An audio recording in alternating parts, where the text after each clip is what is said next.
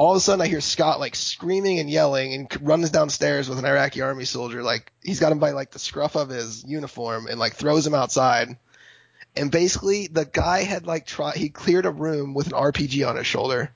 Like what was this guy going to do if there was someone in that room going to shoot at him? Right, He's so going to shoot this RPG. For people don't know what clearing a room is, it's where you do kind of like a SWAT team style invasion of a room, and everyone quickly assesses the situation and is fucking ready to shoot shit.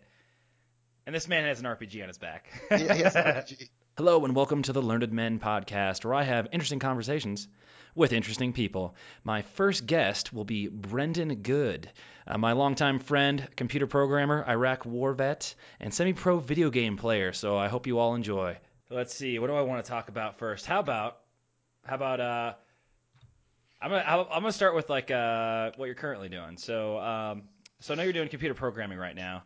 And Okay. I think a lot of people don't really understand what exactly you do on a regular basis, because I know you're not coding all the time, are you? Are you just sitting there at a computer all day long just coding things, or how does that work exactly? Okay, right. So right now I'm not doing very much programming. So I work at a company called ACS, and for the most part I'm doing a mix of support, network engineering, virtualization stuff, doing like virtual machines, like like a virtual, like you've done Cisco stuff kind of, and so like you might know like what you can have a server, and then you can have on that server you can have a virtual machine, so you have multiple different computers like virtually in there that people can log into and use the resources. Like that machine makes virtual computers and it gives it resources. So you have multiple people logging into that machine and onto different VMs. And so I'm doing a lot of stuff with that, doing a lot of Cisco stuff, doing a little bit of programming, like writing some scripts and doing some automation type stuff. But when I do that, it's pretty much right now it's sitting at the desk, taking calls, doing some troubleshooting, Googling a ton of shit, and basically just working at the edge of my knowledge level all day long because it's something new every day. Like yesterday, I stood up a WUSA server or WSUS server. It's like a Windows update server, support update server. And I'd never done that before. And literally they're like, hey, Himmel, which is a hospital that is a client of ours, like they need a new WUSA server and it's going to be a virtual server. You need to stand it up and then apply group policy to it. Group policy is like how, it's how like computers are going to do updates, get their Windows updates, what the users are going to be able to get into, if they're going to be able to download stuff, what printers they're going to see, and you have to build all that and apply it in the group policy. And so that was like all my day yesterday was doing that and Googling stuff and learning how to do it and then doing it at the same time. And so it was very scary. So as far as I've always heard that especially for fastly growing fields like let's say computer science or biology, that by the time that you have done 2 years of school, that there's already the field has changed. Like it's changing so rapidly that there's no way that you can actually catch up by going to college. It can only give you kind of like a baseline, and then you constantly have to learn beyond that because the technology is changing faster than you can actually learn the information. Is that what you found to be true, or? Yeah. So like when I started the computer science program at Grandview, I was like, we started programming in Java. And Java, I mean, people still use Java, but like it seemed like when I first started, that was like the language to start learning. And now, like, I don't use Java right now. If I write in programs, I'm using like C# or I'll write some Python scripts, or there's tons of I like Haskell, which is a different kind of programming language. But like starting out, it feels like it was completely different till now. And then like also, maybe you were going to try to prompt this later on, but so like when like my computer science programs basically, like when I got my degree, it's basically leans towards programming. And then when I did my internship, it was an internship, but I got my job at DMAC, it was more towards like support stuff, which is okay, but I don't want to work support. And then working now at ACS, it's like a mix of support and then all that other stuff I just talked about. And so I pretty much went away from programming. And while I still get to do it occasionally, like I went to a whole different field in the like computer science world. Like I went from programming, which is what I went to school for 4 years, to like the opposite end in like doing networking and stuff like that. The stuff we used to do like in high school. So is one more of like developing and one's like actually applying what you Oh, developed? Or so like the programming is developing, and then like what I'm doing. So like there's developing. There's okay, so like in computer science field, like at Grandview, I learned all about development and coding, and then I also took some networking stuff, and I learned a little bit about like virtualization and Linux and all that different things.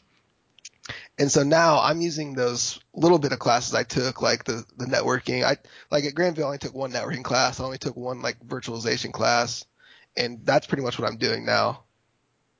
I liked that side of the stuff more than I liked programming. Like programming is okay, but it's hard to sit at a desk all day and think of if else statements and right and just I don't have fun oh no, doing I it. trust me, I tried doing it and it was cool at first, and then you're like, I really got to sit here for like 8 9 hours. Yeah, I like doing what I'm doing because it's different stuff every day, and I don't know, virtualization, like doing the virtualization stuff. Like I learned it a little bit in school, but like actually seeing it and doing it it's really cool. That's kind of what I'm trying to get towards now, and I'm trying to get my like Cisco, my CCNA and stuff as well. Like I just bought some books last week for my Cisco books to do my CCNA, so I've been studying that for like an hour or two every day, and hopefully maybe this spring, summer, I'll go and get that certification and one step closer to making some more money. So for people that don't know, that might be confused by what virtualization is. So if you work at any sort of large corporation or business organization, anything like that, most of the time your data is not actually stored on your computer. Yes. The majority of you'll have like an account, and it's on this big storage device, the server, and you're actually just loading your stuff every time you log in off of the server. You're not actually getting it off the computer. I mean, Yeah. that's basically virtualization? Yeah. Basically, yeah. So at like big companies, so say my company, for instance, we're not very big, but like I have a laptop, which I do store stuff on, but then we also have servers that we save stuff to as well. But a lot of the people in the company have what we call thin clients. And thin clients is basically a tiny little computer that doesn't have any resources really to it. Like doesn't have any storage in it, doesn't have a lot of memory. All it does is hooks up to an Ethernet port and runs back and pretty much hooks up to the server. And what they do is they turn on their thin client and they log into it. And when they log into it, it goes back to the server and pulls out what we call their view. And that it's like their virtual desktop. It's stored on the server. And so they're logging into that pretty much every time. And like so like I can go into our VM admin site and like say if someone's view is messed up, I can reset it right there from my desk. I just log into our virtualization console basically.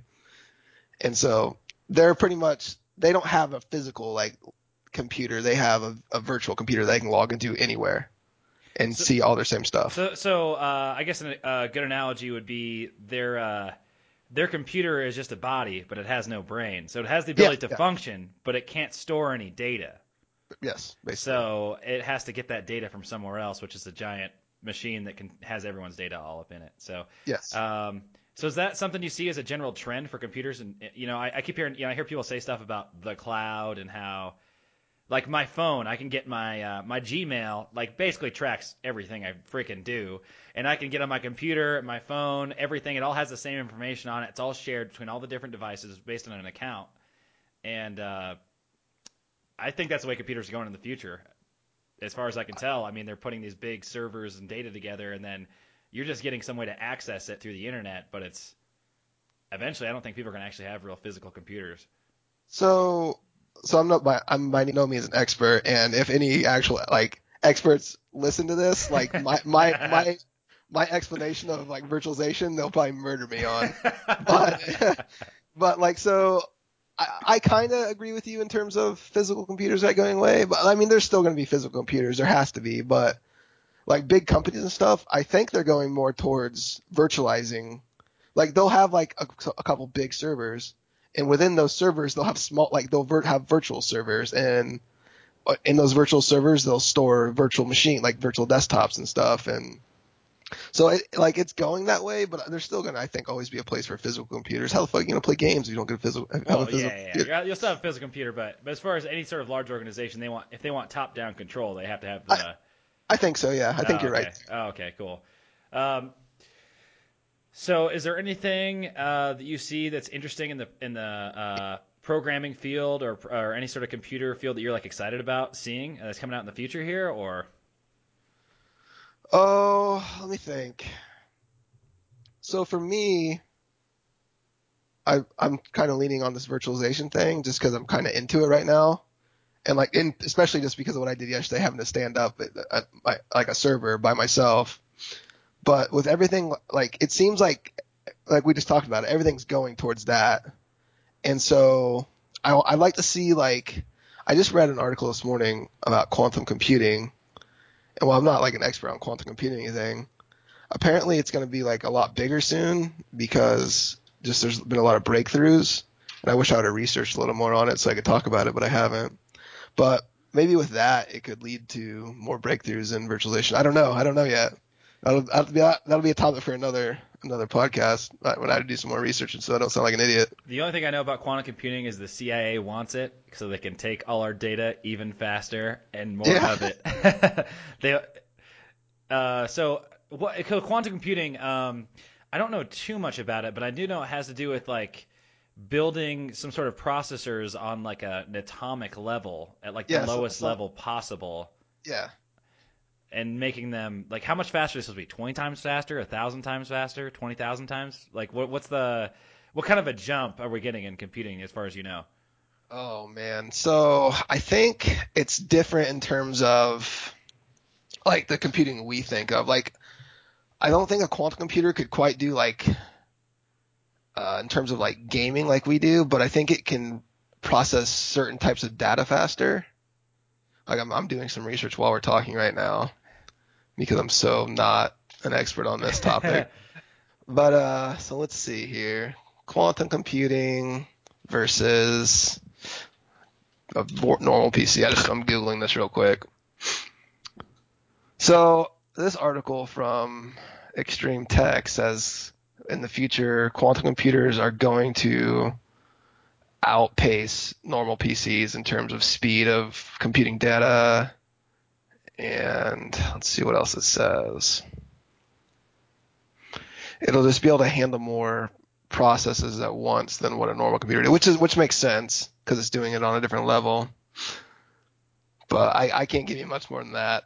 I don't know enough. So I guess yeah, I guess it's just it's gonna go a little faster, but as far as application right now, since they don't actually have a quantum computer to play with, Yeah. they can't really develop a any sort of application for it. But just know that I've read many an article on how the government wants one as fast as possible, so they can big brother you even harder than they already are.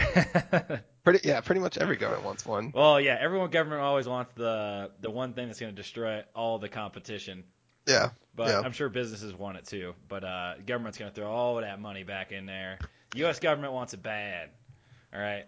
Uh, Man. but all right. So is there any other? Is there anything that you didn't expect when you went into doing, like the computer science field or computer programming or anything like that? Like how'd you decide to do it? Because I know originally, we were both going to school and doing like some sort of biology stuff. And then, one day you decided you're going to do the computer programming. Was there anything that really just like triggered you that made you like it, or like what pushed you towards that field, and then like what kept you in it? Well, yeah. Okay. So in high school, we did all the networking stuff, classes at Central Campus. And then, so that was kind of cool.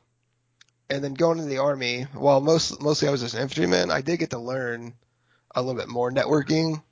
And I always found that interesting, working with computers interesting.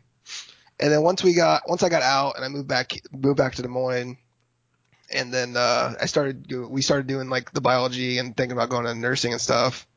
I don't know. I just kind of didn't like. I just didn't find it as interesting as I found like the stuff that we like the networking and Cisco stuff we did in high school.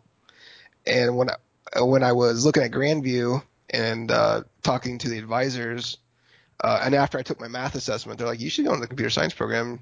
Your math scores are pretty much off the chart." I was like, "All right, I'll try it out. Damn, I like off doing it." the chart. I placed out I placed out a calculus, so I was like, I'll do this. Was this before you took calculus or This after? this this was before I took calculus because we took that pre-calc class at DMAC and I hated it. But then after that, I like studied a little bit and then I placed out of calculus after. Oh, because at the end of it, they do a little bit of calculus, I think, though. Yeah, yeah. They do like the It's basics. Yeah. For those of you who do not know, I attempted to take a pre-calculus class after I worked overnights at Quick Trip, and I successfully fell asleep in it every day for about a week straight.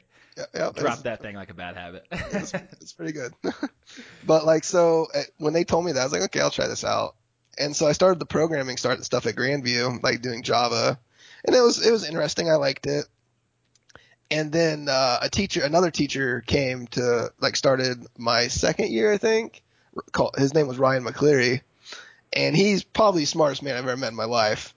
And he taught me a language called Haskell, which is a functional programming language. And like Java's an imperative language. They're different, like in terms of how you program them and how they function. And I really liked learning the Haskell just because I seemed to understand it more than I understood like Java and C++ and all that. And so that got me really interested in like the computer science world. And then taking the networking classes again and then starting to learn about virtualization and the cloud, it like started to transition me from wanting to do programming to maybe doing something else in the computer science world. And that's kind of where I ended up with this job at ACS. Like graduating, I could have probably gotten to a programming gig like at Wells Fargo or something like that and making, 60, 70,000 a year. But I decided to take this one because I found the stuff more interesting. And while it's a pretty big pay cut from what I could have been making, it's still decent enough at the moment that I can do it and learn a bunch of stuff and have the potential to make more than what I probably could make doing programming. And I like it.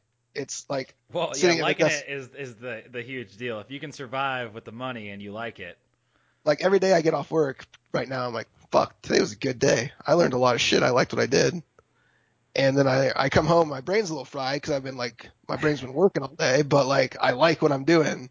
Like, Emma, like my girlfriend, I tell her every day, I come back, we go to dinner and I tell her about my day and she always says that, I seem to like what I'm doing. So Well, if you it's talk good. about it a lot and it's in a positive way, chances are you like it. Yeah, I love it. So I know when I used to work at Quick Trip, I would dog it all the time, but in all reality, I did actually enjoy it to a point. So, Yeah. all right, so let's delve more into your life here. So, before you decided to become a computer programmer and were a student and everything, I know you were in the army. So, what did you do in the army? Because I think people are going to be surprised. It is not the most high speed, highly motivated high IQ job that you might think it is after you're hearing that Brendon Good is a computer programmer. So you want me to start from like the beginning? Yeah, so like, how'd you decide to join the army? How about that? All right. So high school, we'll go back way, way in the day. I'm going to be 29 here in 2 days, man. Oh, whatever, dude. Just get And over it. so, all right. So high school. So senior year of high school, I was like, fuck, I don't want to go to college yet. I didn't know what I wanted to do. And then I'd always kind of wanted to join the Air Force because my grandpa was in the Air Force. And then, but being a teenager and being rebellious, I was like, fuck that. I want to join the Army. And so I went and talked to the Army recruiters one day after school, and I talked Sergeant Henry, my recruiter, into coming back to my house with me and talking to my parents. So that was a whole big fiasco. They didn't like that. But eventually I talked them into signing the paperwork for me because no matter what, I was going to turn 18. I was going to go anyways, sign my own paperwork. But basically I went because I didn't want to go to school and I didn't know what I wanted to do. So I was like, you know what? I'll join the Army. That'll give me some money to pay for school and I'll get to go do some shit. Not And not a go terrible ahead. strat. Oh, also, let's see, what year is this? Just so like everyone knows what year you joined the army in, so people have an idea what was So going on in the world. I started contemplating it in about the middle of 2005, and then I joined in July of 2006. So So this was right before the surge happened. right before John McCain's fantastic surge in Yeah. Iraq. We'd been in Iraq for over 3 years, been in Afghanistan for 5, 6 or so, and Brendon Good decides he's just gonna go for it. What's the goal? But so I joined. I went into my ASVAB. I scored, what was my GT? I think I scored like a 127 on my GT, It's a good GT which is score. good. That you can get any job in the army That's with that my pretty much. GT score. And so they're like, hey, you can do any job you want. And I was like, I want maybe do some stuff with the computers. And they're like, hey, you can be a fire direction, or you can be a advanced field artillery tactical data system specialist. I was Oh like, my that god. sounds. I was like, that sounds pretty cool. Hold on one second. Let me turn that ringer off. It's like, that sounds pretty cool. And so they told me about it, and they're like, yeah, so you basically will be doing the math and setting up networks and like helping artillery shoot, so, like doing the math of where the artillery rounds are going to shoot. I was like, fuck, that sounds pretty cool. I'll do that. They're like, okay, here's your bonus, and it was only like $6,000, which is bullshit, but I took it. Went to basic training at Fort Sill, Oklahoma. Uh, got to Fort Sill July 2006. Started basic at Echo First the 40th, which is that was the unit name. Did basic for what was it, 9 weeks? I think it's been so long. Yeah, 9 weeks. Yeah, I think it originally was 9. I went for 9, and then I think a couple years after I went, they switched it to 10. Yeah, I think so. Yeah, you're right. So I did that. And then they're like, okay, you're going to go to AIT now so for everyone else, that's advanced individual training. That's where you actually learn your job. And so I went to AIT, and I was what's called a hold under AIT because there were so many people there. Oh no, it's hold over. Hold over. So, Yeah. Oh no, I was one for both basic training and AIT. It's terrible. so like, I got there like, okay, so there's so many people here. There was like 500 people in my starship, and a starship is basically a big building with a drill pad, and that's your barracks are all there, and all the different platoons live there. There was like 500 people there. So I'm trying to give a little more description of a starship for anyone that's never been in the military. There's basically this giant square concrete building, and there's some levels to it. And on the bottom floor, there's a big concrete just open space, and then there's a building above it. And then each level just has a giant open room where they just have 50 to 100 people just crammed in there with bunks and lockers, and that's Yep. where most soldiers stay when they're in basic training in AIT. And I don't know why we call it a starship, but that's always what I've heard it called, so I just call it that. But everyone in the army seems to know what you're talking about when you say starship. So, but so we're 500 people there in the starship, and then they're like, so you can't get in class because like there's two classes. There's like the class going right now is full, and there's two classes like in front of you that are both full. So I had to wait 2 months to get into a class. Holy Bas- shit! bas- 2 months? Basically waking up every day, doing PT, getting yelled at, and then cleaning for 2 months till I got into AIT. Finally got an AIT, learned a shit ton about doing fire direction control, which is what my actual job was outside of that fancy title. And it's basically, they have a big computer called an AFATADS, and the forward observer for an artillery unit, he's the guy who's out like with infantry and calls in artillery strikes. He would call back to the FDC, fire direction control, tell them where he wants rounds, and then what kind of rounds and how many. And we would do some manual gunnery, which basically means doing it like manually, drawing out the graph, doing the math, and then you have the FATAD's computer, and you'd input some stuff, do some checks for safety to make sure you're not going to shoot out like an area you're not supposed to. And then once all that comes back, you verify all the information is good, you verify where you want it to shoot, the charge that's going to be behind the round, and then you call it down to the gun line, and then they load it up and fire it.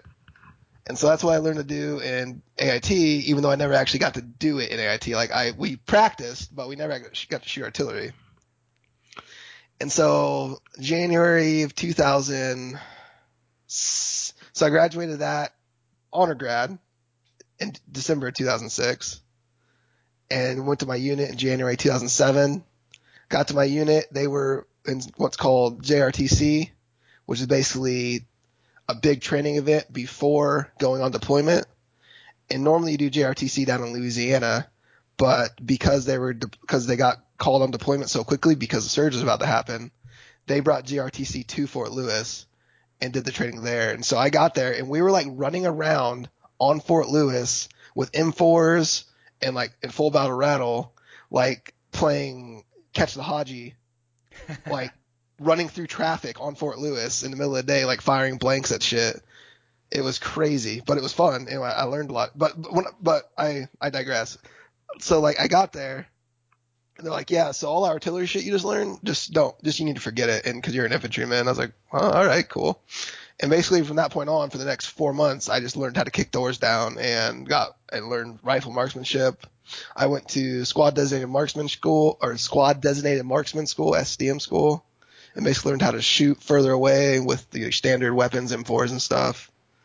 I don't think I did any other schools right then, but April came around and I deployed for the first time, and we went to Rashidiyah, Iraq, which is north of Baghdad, about 30 minutes.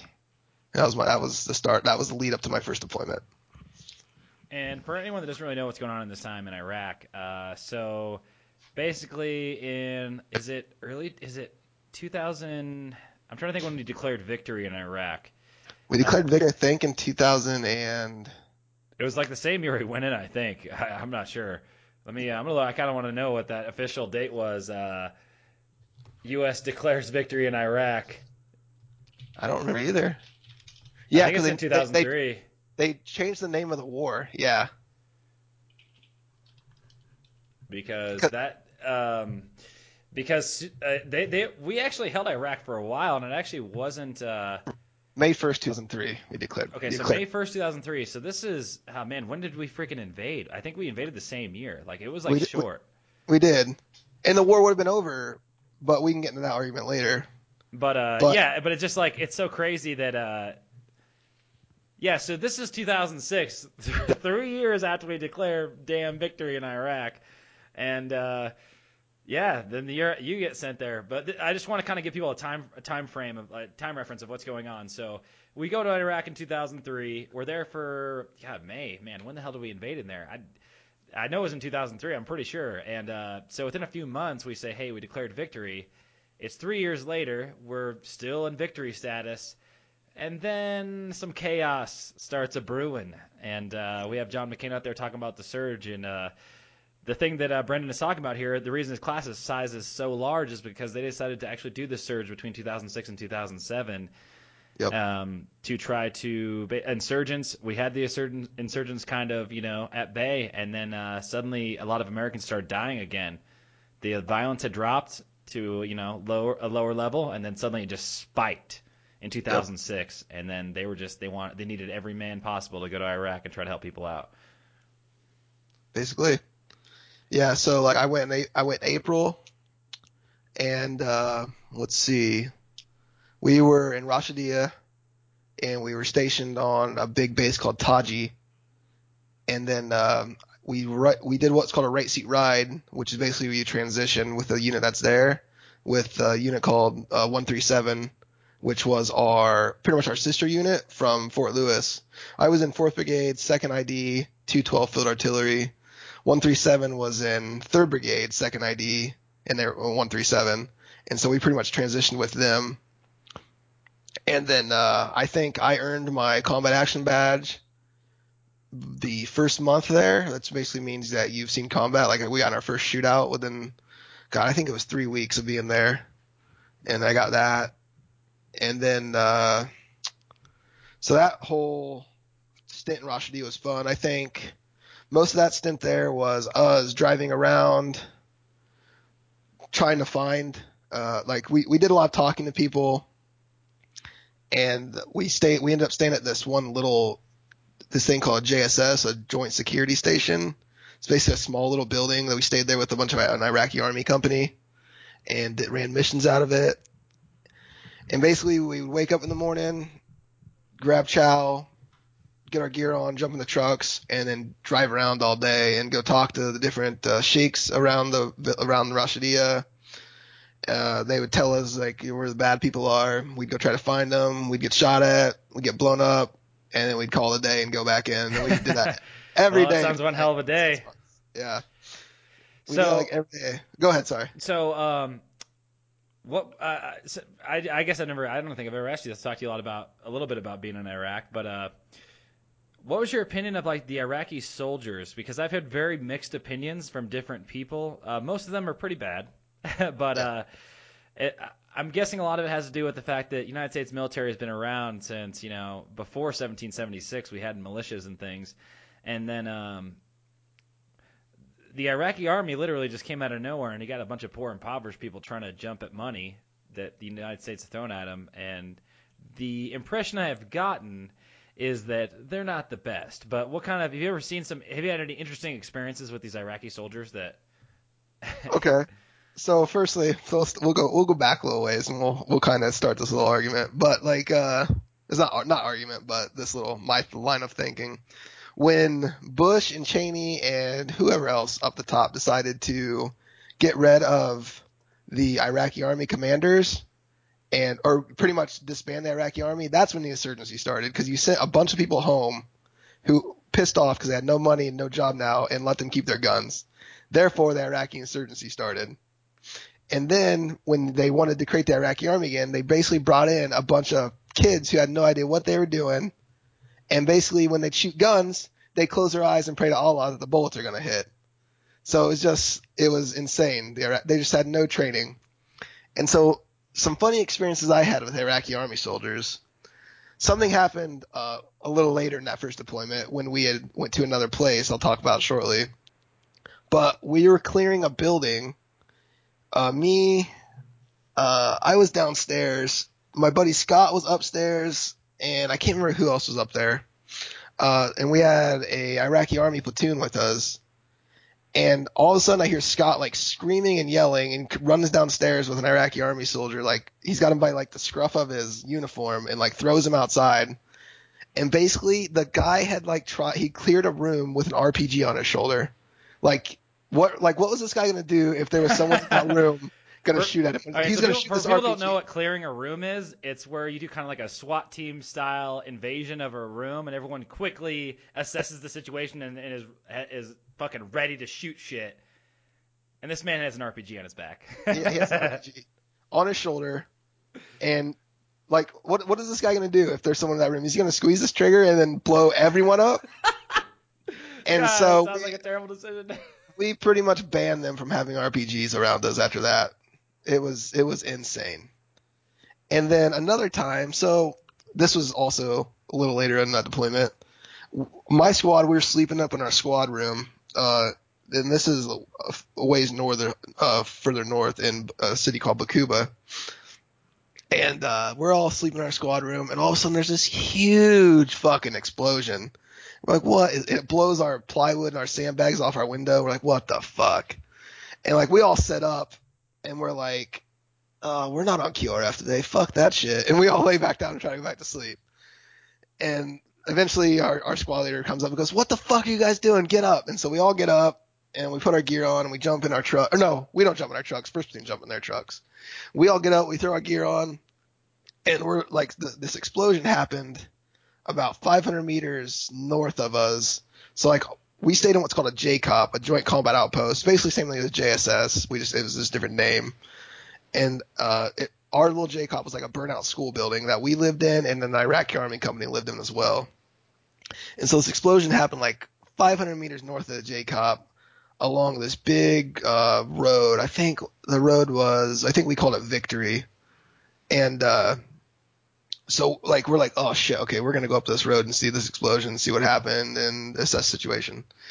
So we grab an Iraqi army platoon and we take off running up the road, our road from our JCOP to this Victory is a big dirt road, and so we take off running up it, and it's about 500 meters, so that's a big distance. I mean, and we're in full gear and everything, and so we're running, and we just do it. And like we get almost to victory, and we turn around, and this entire Iraqi army platoon is like 300 meters behind us still, like just sucking wind.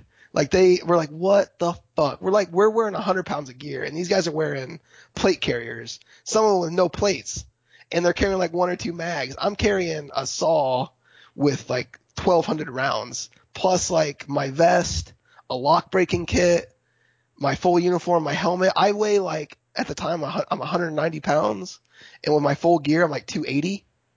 And I just almost sprinted 500 meters. And these Iraqi army guys who were weighing like $130 with 10 pounds of gear on couldn't even make it a third of the way. They're insanely undertrained and not worthy at the Like, time. They might be better now. I think a lot of the people in countries like Iraq or in the different poor countries in Africa, China, if you come from a non-affluent country, the whole idea of even exercising to increase your ability, I don't think that idea exists there really, because they barely, when they're on subsistence, they're not into wasting energy. You're probably right. So they I probably don't never have really that seen any concept of gyms. like working out to get strong, because that would require an excess of stuff, and I assume, I'm making a lot of assumptions here because I'm a white Westerner in the United States of America. But my assumption is that they don't understand a lot of the science of exercise and working out. And if I think most of the time, if they succeed, it's because of cultural accident or genetic ability. Like it's not because they like are really thinking about it. Yeah. But that's why a lot of like sports and stuff develop in different countries to make people like more physically active. But if you're not like enrolled in any of that, if your society doesn't really do that, or really have a concept of muscle building or strength training or cardiovascular work, you're just gonna do the minimum you have to do to survive, because there's not a lot of food available really. So if you're gonna waste a bunch of energy lifting things, running, all that stuff, it's probably not a good idea. So my guess is, completely throwing it out there, that culturally, because of the lack of resources, they have never went out of their way to train for Yeah, anything. you're probably right there. And I'm not saying all Iraqi army soldiers are bad. We worked with a couple Iraqi army like special forces units who are basically like, they're kind of like the equivalent of our rangers. They're not quite as well trained as the army rangers, but they know their shit. And they were good. They could shoot. They were athletic, and they were awesome to work with. They were really good to work with. And so when we would get to work with them and we had to go back to a normal Iraqi army platoon, it was like, fuck. But I don't know. Not all of them are bad. A lot of them are bad, but you just kind of deal with it when the situation arises and figure it out. That's basically how my whole deployment was, just dealing with it. So you went in 2006, right? Or no, is this 2000? No, Yeah. yeah, okay, 2000. This No, No, 2007. 2007. So this is like summer 2007. Yep. Okay, so you went in summer 2007, heart of the surge, and then what? You go back to Washington for a while. Yeah, so my deployment starts April 2007. We're in Rashidiyah for like 6 months, and then we go to Bakuba for the rest of the deployment. And that whole deployment lasted 15 months about. And then we go back to Washington after the deployment, and that is in, God, was it July of 2008? I think we got back, something like that. So yeah, and we're back in Washington, and at that point I'm 20. I'm 20 now, and basically it was just, I think we had 3 months there where so we get back in July, we get like 30 days off. We get to go home, chill, relax. We come back, we kind of start cleaning gear, kind of figure out our training plan for the next year. We're starting to talk about training artillery again, which is cool because I wanted to shoot some artillery. And then about a month after that, so we go on leave for a month, we come back for a month, and about a month after that, they're like, hey, get ready for deployment again. We're like, are you fuck? We just got back. They're like, yeah, so you're going to deploy again and your unit's fenced. So pretty much everyone who is trying to leave to go to another unit, you're staying now, and you're stop lost. And so we're like, all right, well, let's prep for deployment. And so we got to train a little bit of artillery in that point. And I got to actually go to a couple advanced artillery schools, and I got to be a squad leader for our artillery section for a little while. I also went to a few other schools during that. I went to what's called Raven School. I learned how to fly these little remote UAVs with like this fucking $100,000 camera on the front. That was cool until I lost a couple because they flew away. I got to go to that. I got to go to some advanced artillery schools. I got to go to what's called unmanned ground surveillance school, which is basically another recon, like a recon type school. I went to a few first aid schools and first responder classes or schools. I basically got to learn a ton of shit between my first and second deployment that I didn't get to learn before the first one because we deployed so fast. And then second deployment rolled up around we went to Louisiana first for JRTC, and that was cool. I got to learn how to call in like helicopter strikes and stuff during JRTC because that was my battery commander's RTO, and I got to learn a few cool things doing that. So RTO, that's radio. Radio operator. I don't know. I don't know Yeah, what the with fuck the T. it stands for. Okay. Yeah, but anyway, they were on the radio. Yeah, we were just talking on the radio. I got to do that for a bit during JRTC.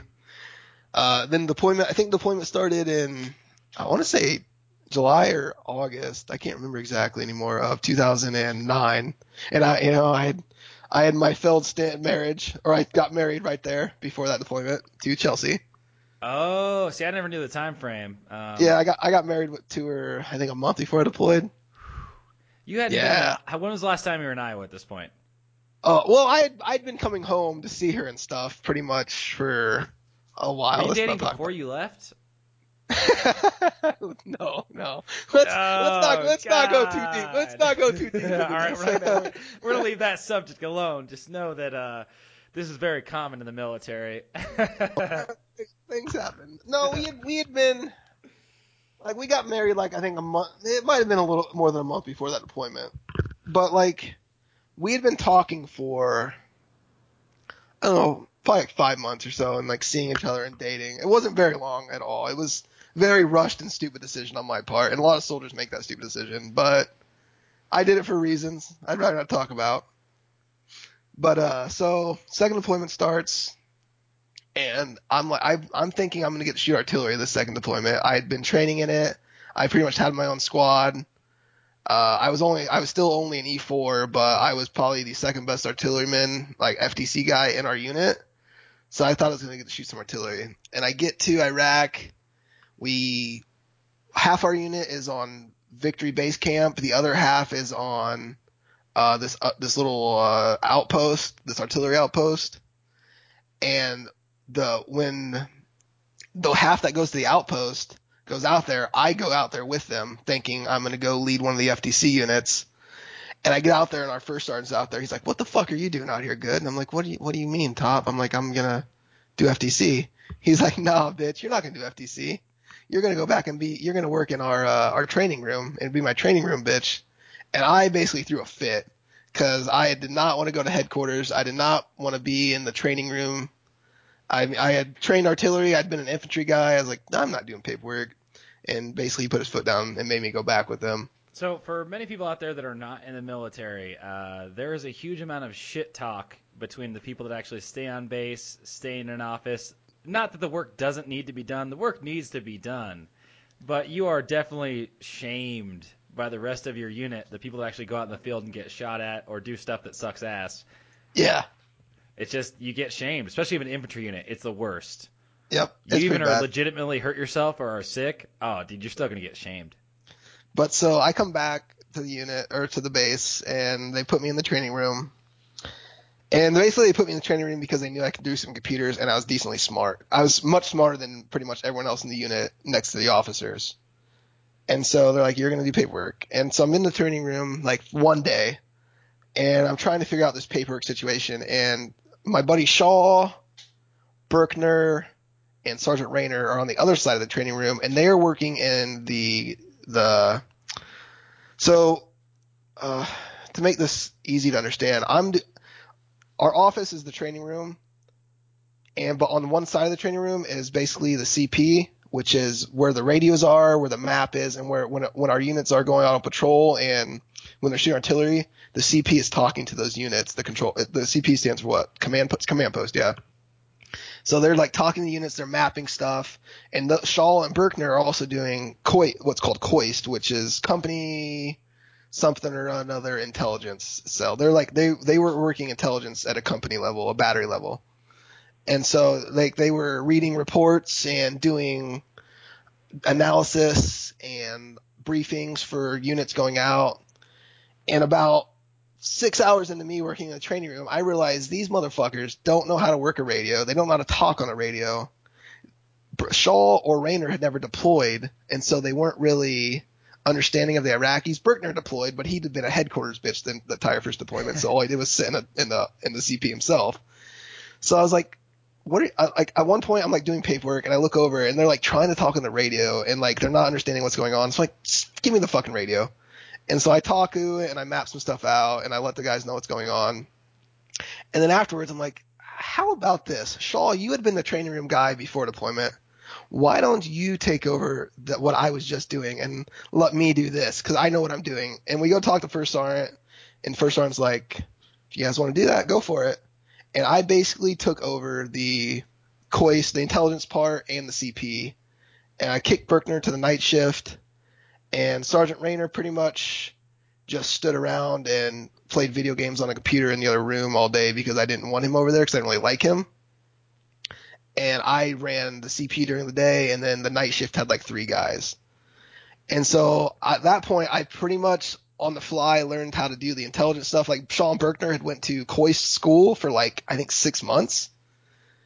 And I pretty much just learned it on the fly for like a month and just took it over. I ended up being really good at that. I'd give briefings to our units when they'd go on patrols. You know, I would tell them what's going on. They would take me out and I would talk with the Iraqi citizens and try to find out where stuff was going down at.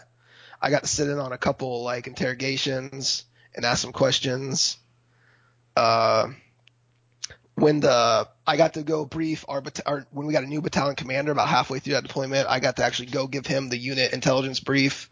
They picked me to do it over the actual intelligence guys, just because I was so well spoken during the brief. Like I knew what I was talking about because I had studied it like every day. I was in the offices studying the stuff and reading the reports, and so I knew what I was talking about. And so they let me do the briefings for the battalion commander.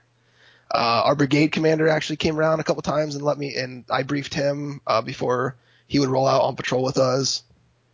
And he gave me a couple compliments on how good my briefs were and that I was pretty knowledgeable in the situation and what's going on.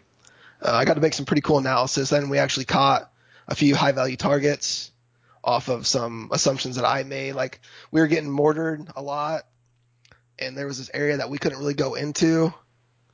And we me and my battery commander we had seen where like the poos were, the point of origin for the mortar attacks. And we kind of made some assumptions of where we thought they were running and hiding after they would shoot the mortars. And ended up we being right, and we caught a couple high value targets doing that stuff. And we caught a couple others doing some other things. But it was fun. Second point was a blast, just like working in the training room, I hated. But actually working in the CP and doing getting to see the big picture, not like first deployment I was just a door kicker and I seen the small picture. They tell us who to go grab and we'd go do it or whatever. And second deployment I got to see the big picture, why we were going to go get people, who the big insurgent cells were and all that. So it was really interesting going from a small picture to a big picture and like just that transition. Did it help you appreciate any of it more? Because I don't know. I'm just a very curious, independent person. I think you are as well. It's very difficult for me to just like do this thing. Why? Doesn't matter why. Go do the thing. Like that's the way the Army's set up, and I get very frustrated very easily with that kind of mentality. No, yeah, it helped me a lot more. It made me. So like my battery commander, like he pretty much let me sit on any briefings he sat on. So I got to learn a lot of why we were doing the things, and it helped me understand it a lot more and like respect like the decisions that were being made at the top. Like sometimes they were bad decisions I didn't agree with, but it helped me understand why they were making the decisions. When I was just kicking the door down, I thought this shit, like, sure, this is fun. I'm going to go raid this house. like, this shit is stupid. Like, this makes no sense. We're grabbing this guy. But when like I was the one sitting in those briefs learning why we're grabbing that guy because he has intelligence on the guy we're really going after, it made a lot more sense. So I liked it a lot more. Oh, okay. So then I guess you appreciate it a little bit more. Maybe you don't get as jaded about why you're doing things that seem Yeah.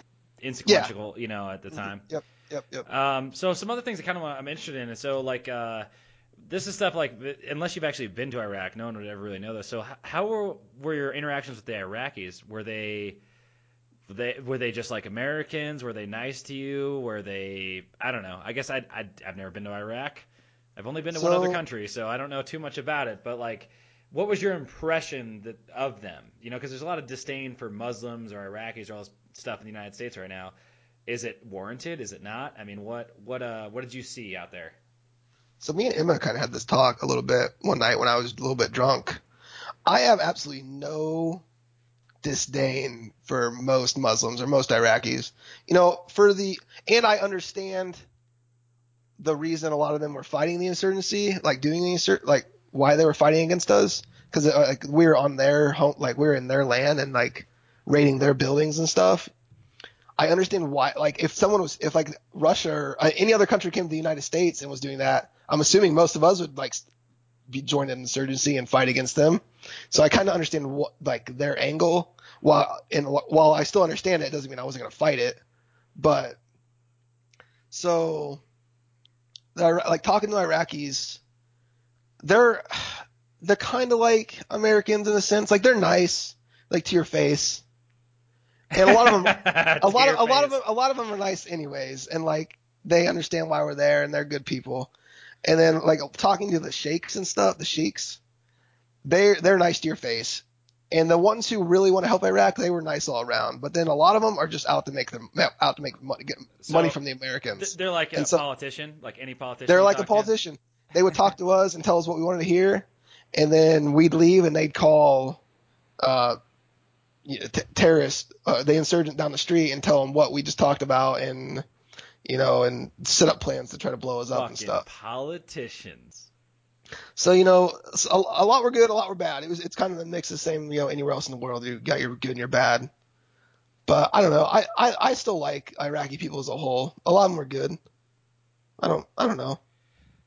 I mean, I think at one point in history they were the top of the world as far as science, math, Oh yeah. everything. Like that was like the center of the world at one point. Yeah, In like yeah, the yeah. early when fucking Europeans were out there pushing mud around in the fucking swamps of England, Yep. Yeah, yeah, fighting they dumbass were wars with each other, pretty much. swinging clubs.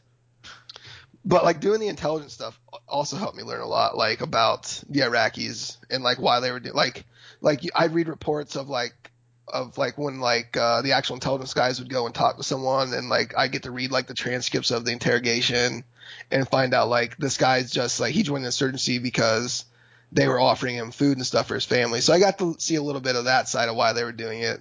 Basically the same reason I think a lot of people would like do stuff like join the insurgency or whatnot, or like they're almost being blackmailed to a sense.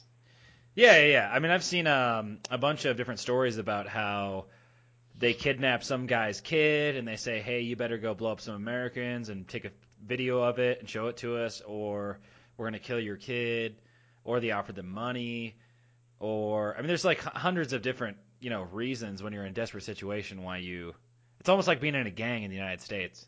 Yeah, yeah. It's like, look, I'm in a desperate situation. I got a couple options. This one's probably the easiest option I have that has the highest likelihood of Hmm. immediately getting. Like long term, it's a bad decision, but in the short term, it seems like a great decision. No, yeah, yeah, I agree. But whoops, shit. Okay, sorry. Can you still yeah, hear me? yeah, actually, here. Did you hear that beep? Heard zero beeps. Oh, okay. I was trying to fucking record this too, but I think I just fucked it up, so I'm not recording I'll anymore. send you a copy of it when we're done. It's fine. All right, cool, cool. But all right. What else? I All didn't right, mean to. so I know you. All right, I know you're a veteran, a Bet. combat veteran. But another thing I think that's very interesting about you is that. So I'm not sure when this started for you. I know we used to play a lot of video games in high school. But then later, I know you did a few tournaments and started getting a little real competitive, especially with like Counter Strike and League of Legends. So how did that all start? Because I know like you had like a team, all these guys all around the country. Uh, how did that begin? How did you get into that? So okay, so back in high school, we started playing Counter Strike in Miss Elliott's class at Central Campus, and when I started playing it, I was terrible at that game, and then I don't know, I just kept playing it, and Tony got me in playing with these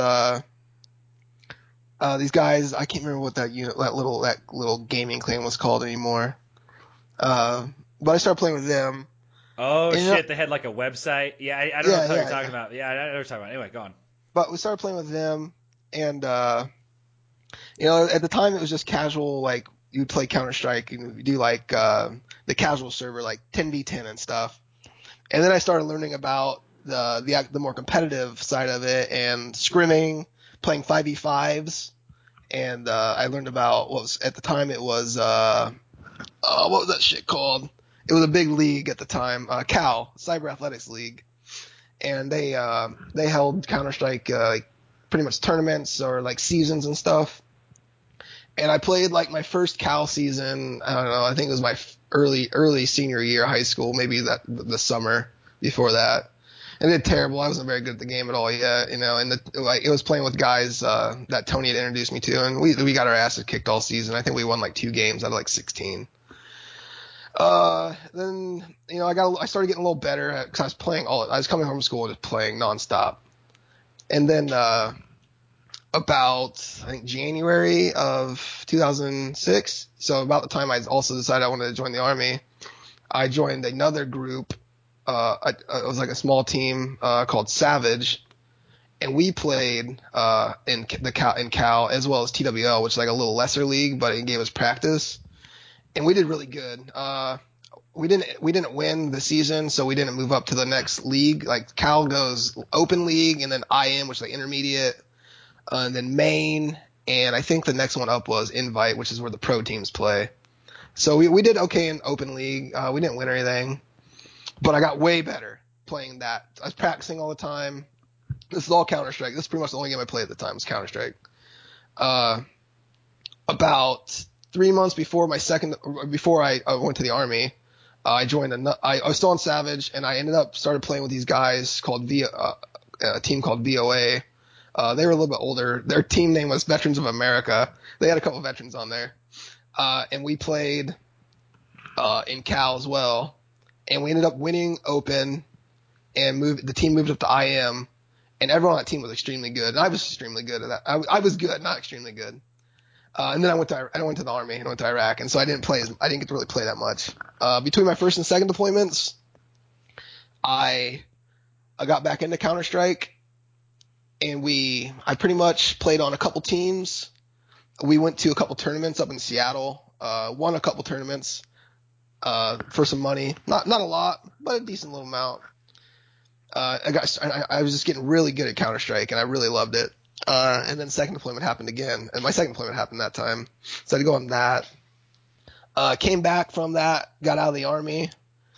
Was still playing Counter Strike a bit, still competitive with it, not playing too many tournaments, occasional like little LAN tournaments and stuff. And then I got introduced to League of Legends from pretty much you and everyone else. I hated it at first. I said I would never play this fucking game. And then I tried it again, and I got super addicted to it. And I got pretty good at it pretty quickly. I remember playing when I first started playing ranked. It was like the end of season 2 in League of Legends, and I placed bronze in ranked. And in the next season, I hit Platinum 1, and the All season right, after so wait a that. minute. So platinum. Okay, how many different levels are there of League of Legends for these tournaments? So you got bronze. Okay, no, okay. So this is just ranked play on this is just like ranked casual, like ranked play. Like I'm sitting at home playing with random other people. Well, you say it's casual, except for if I get my ass on there on the lowest Yeah, level, my ass no, will be stomped. yeah. So in ranked, there's bronze, silver, gold, platinum, diamond, and now they have master and challenger. But in each of those, there's 5 levels. So like there's bronze 1 through 5, with 1 being the highest, and then silver 1 through 5, gold 1 through 5, platinum 1 through 5. and so on and so up. And so my first season of ranked I placed like bronze 1. I was terrible. And then I just kept playing, and in the next season I got the platinum 1. So it was a huge transition between that when I first started to right there. And at platinum 1, I was like, okay, I'm pretty good at this game. I want to start playing it competitively. And so myself, a few guys that I know out in Chicago, and then it was kind of like I would play with those guys, and then another couple people, and then I also had the group that I talked to and played with most of the time, which was Skelly and Smile, which you know them, kind of. Yeah. This group we used to play with online, just play random games with. Yep. Yeah, and there was a few other of us. We had a small team, and basically just started playing in small tournaments, and winning a little bits of money, not doing great ever. Like we did okay. We won one tournament, which was really cool, out in Chicago. And that that was about $5,000. We took 1,000 apiece pretty much. Damn, I actually didn't even know you got that far into it. Yeah. We were playing I was going to tournaments pretty much every other week at one point, and we'd lose a lot, but occasionally we'd do really good. We got to play against a couple, there's like a couple players, I can't remember their names now. They went on to play like in LCS, which is like, the League of Legends Championship Series that Riot sponsors or does. And we got to see him play against a couple of those out in Chicago once. So that was a pretty cool experience. So for people that don't know this game, so both these games that Brendon is talking about right now, Counter-Strike and League of Legends are probably, would you say that the top two the biggest esport competitive games? I think they are. Like maybe StarCraft, throw that in there. StarCraft, yeah, I think League. But I think League and Counter-Strike is the biggest, yeah. Yeah, they take the prize. So I'm trying to look up right now. So in South Korea, they have this thing because the League of Legends World Championship. And dude, what the hell do you win if you win this goddamn thing? I mean, it's like ridiculous. If you win Worlds, I think it's like a couple $1 million. Dude, it's dumb. You think like these esports are like some bullshit nerds, dude. Well, there's some bullshit ass nerds making like $1 million fucking dollars, bro. Well, like, and if you watch like, so I don't watch it as much anymore. Cause I don't play League as much, but like I still like watching the tournaments and stuff online. And like, so when people like compare like when like who is that fucking guy on ESPN? Colin Cowherd. I hate that dude. Cause he like just Colin Cowherd. bashes on esports and like calls a bunch of people fat nerds and stuff. Like if you go and watch these tournaments, sure, there's a couple little fatter guys in there. And there's a couple like skinny little nerdy looking guys, but most of them just look like average dudes. I love playing video games and being competitive in video games. And I mean, for a little while I got the little fat, but I'm a pretty healthy guy. I work out now and all kinds of shit. Well, when I read about some top players of different video games, they don't exercise a ton, but they'll go like run like a couple times a day. Like they'll literally play like 9 hours a day, but in the middle they'll go run like 2 miles. No, yeah, exactly. Which is better than most fucking Americans. So, exactly. I mean, I'm not saying it's the healthiest thing in the world, but I mean, it's better than a lot of people. I'm trying to look up what the prize is because I want people to like have an idea of how dumb this shit is. 2.13 fucking million in 2014. Okay, that's for League, but for like Dota and the International, it's like 20 million. Dude, no fucking way. This is atrocious. Yeah. This is like mind blowing. $20 million. This is, and then what year was it they did it at South Korea's Olympic Stadium? So one year, this League of Legends game that Brendon plays. Not this year, but last year, I think. Last year. They have it in South Korea's Olympic Stadium. How many people can go in that? How big is that motherfucker? A lot of people. I don't know the exact size, but there's a lot of people went. It was insane. I watched it online. It was cool. Dude, I gotta know, because it's like some atrocious amount. And there's like other millions of people watching this online. Oh man, I think Worlds every year since like season 3 has had it's either had the same if not more as like the World Series in terms of viewers. So if anyone thinks this whole esport thing is bullshit, I mean they literally filled this. Okay, so 40,000 people go to this game, right? This is the one of the old stadiums used for when South Korea had the Olympics years ago. And they fill it with a bunch of fucking nerds. I think the Worlds of like season 2, so this was I think 2013 or something, 2012. They sold out Staples Center is that LA? Yeah, it's in LA. Staples Center. Okay, so this says, let's see, what year is this? 2014. 2014. 32 million people watched this shit live.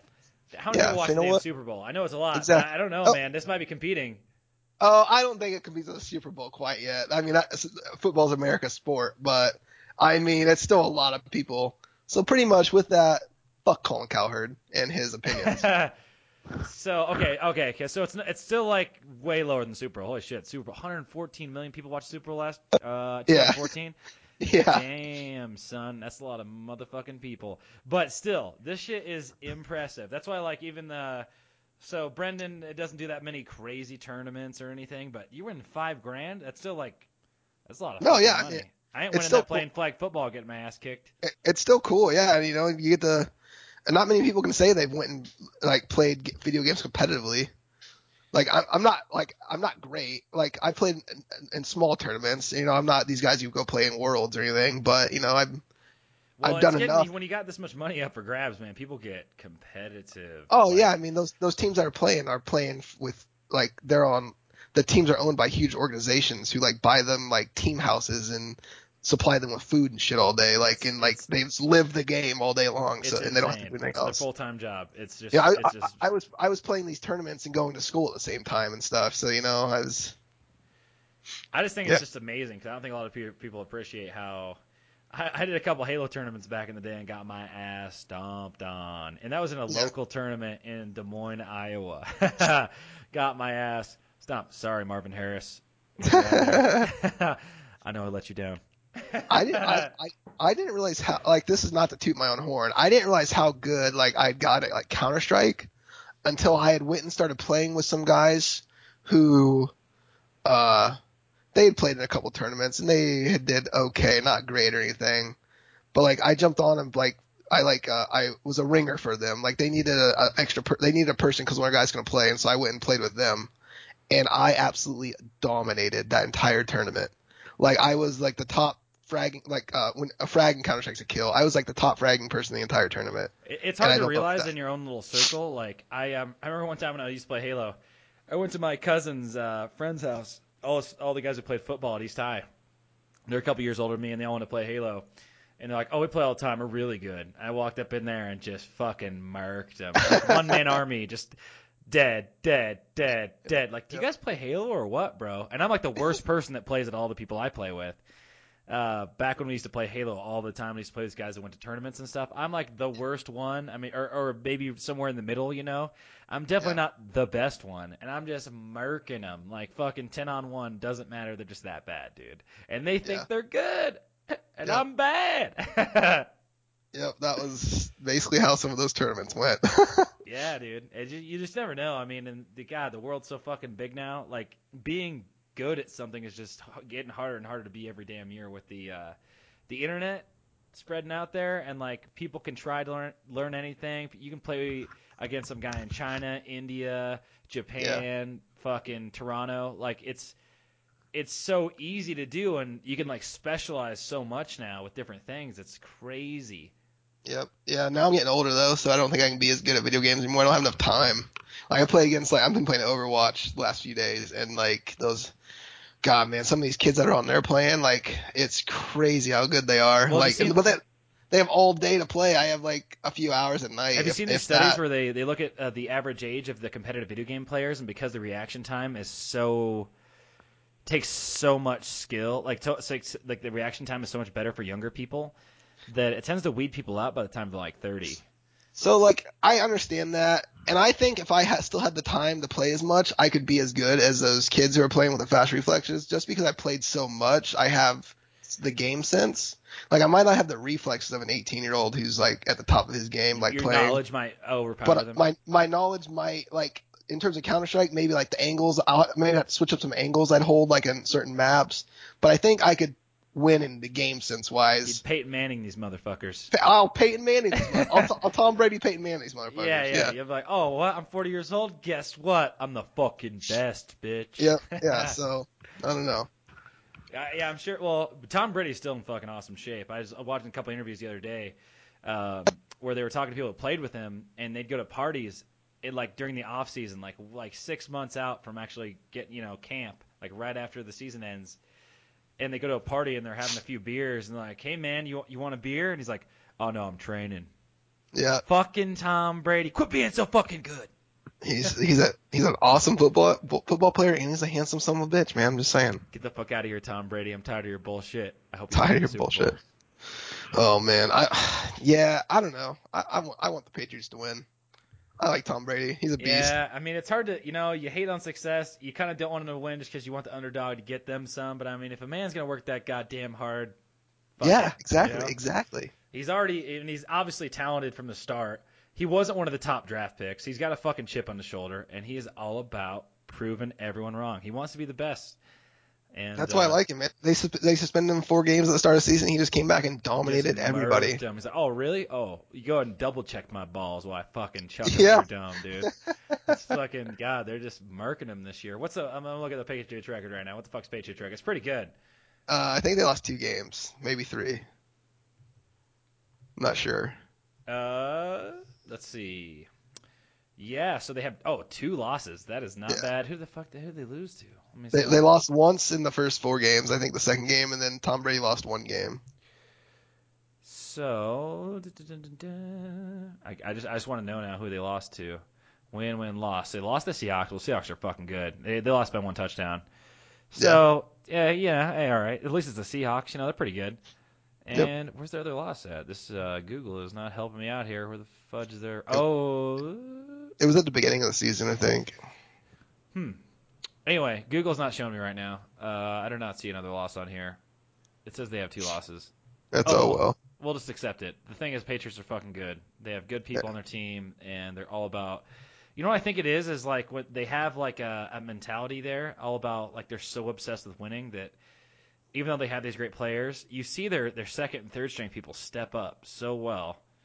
Dude, winning's all that matters. I Yeah, will I think stick. they I will really have stick to that. They that. must have that actual like winning is all that matters concept down because some teams and some sports and some athletes don't have that idea.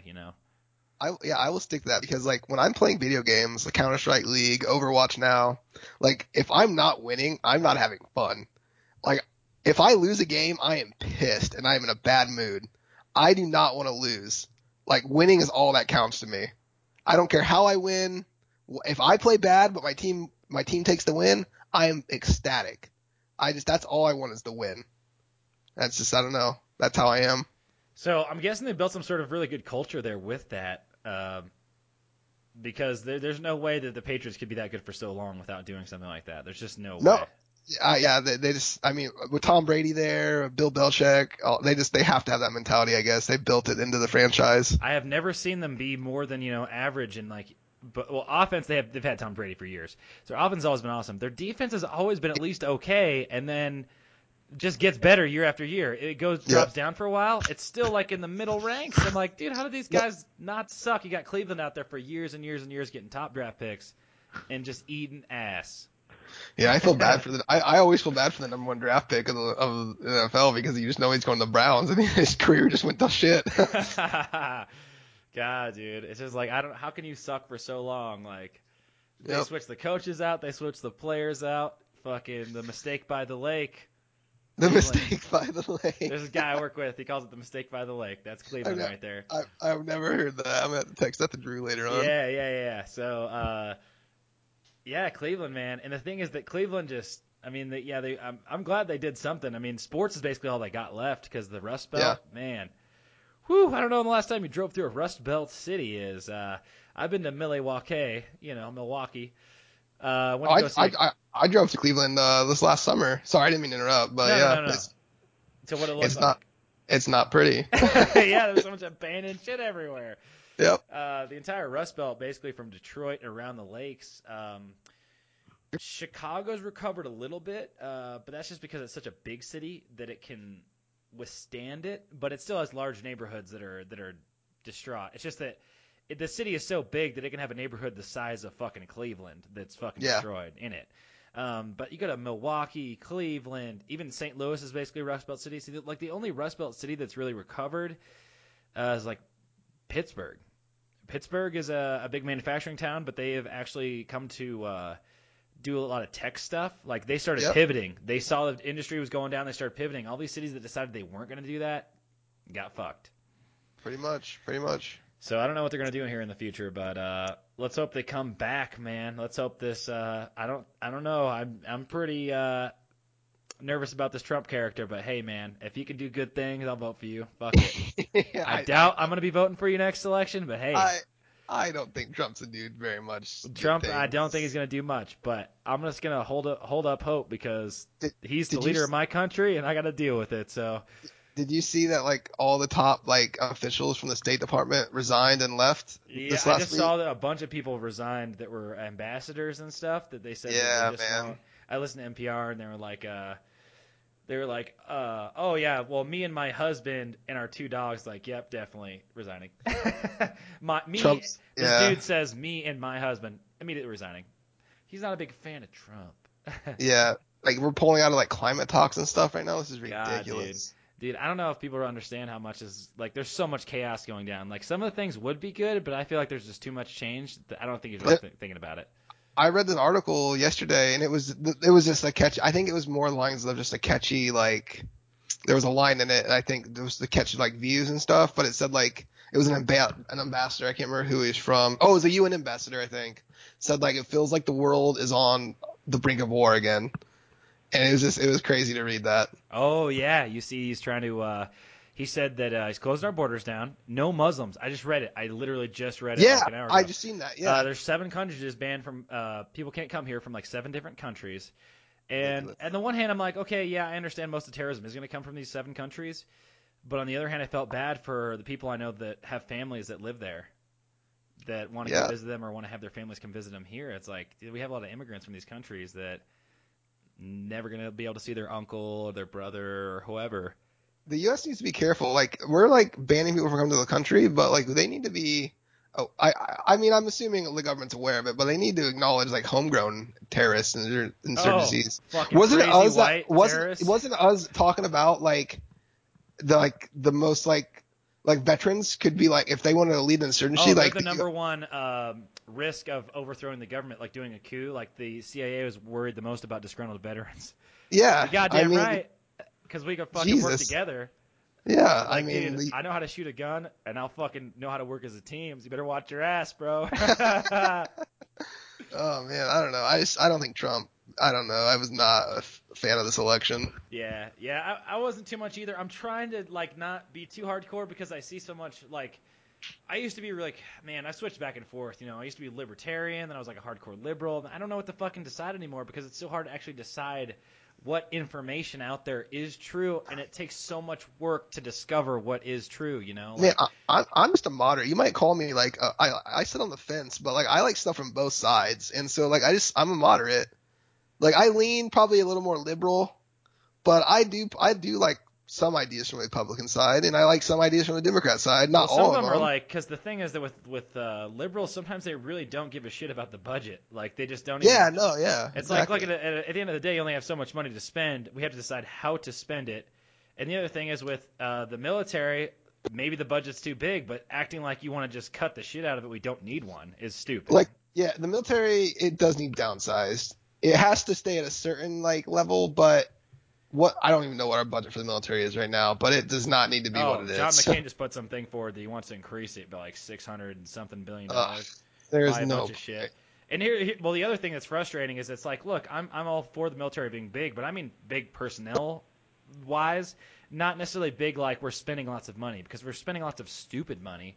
We're What's spent the when point? I was in Iraq, they were hiring contractors, paying them $150,000 a year to do guard duty on That like a PFC could do civilians. for 30 grand a year. Yeah.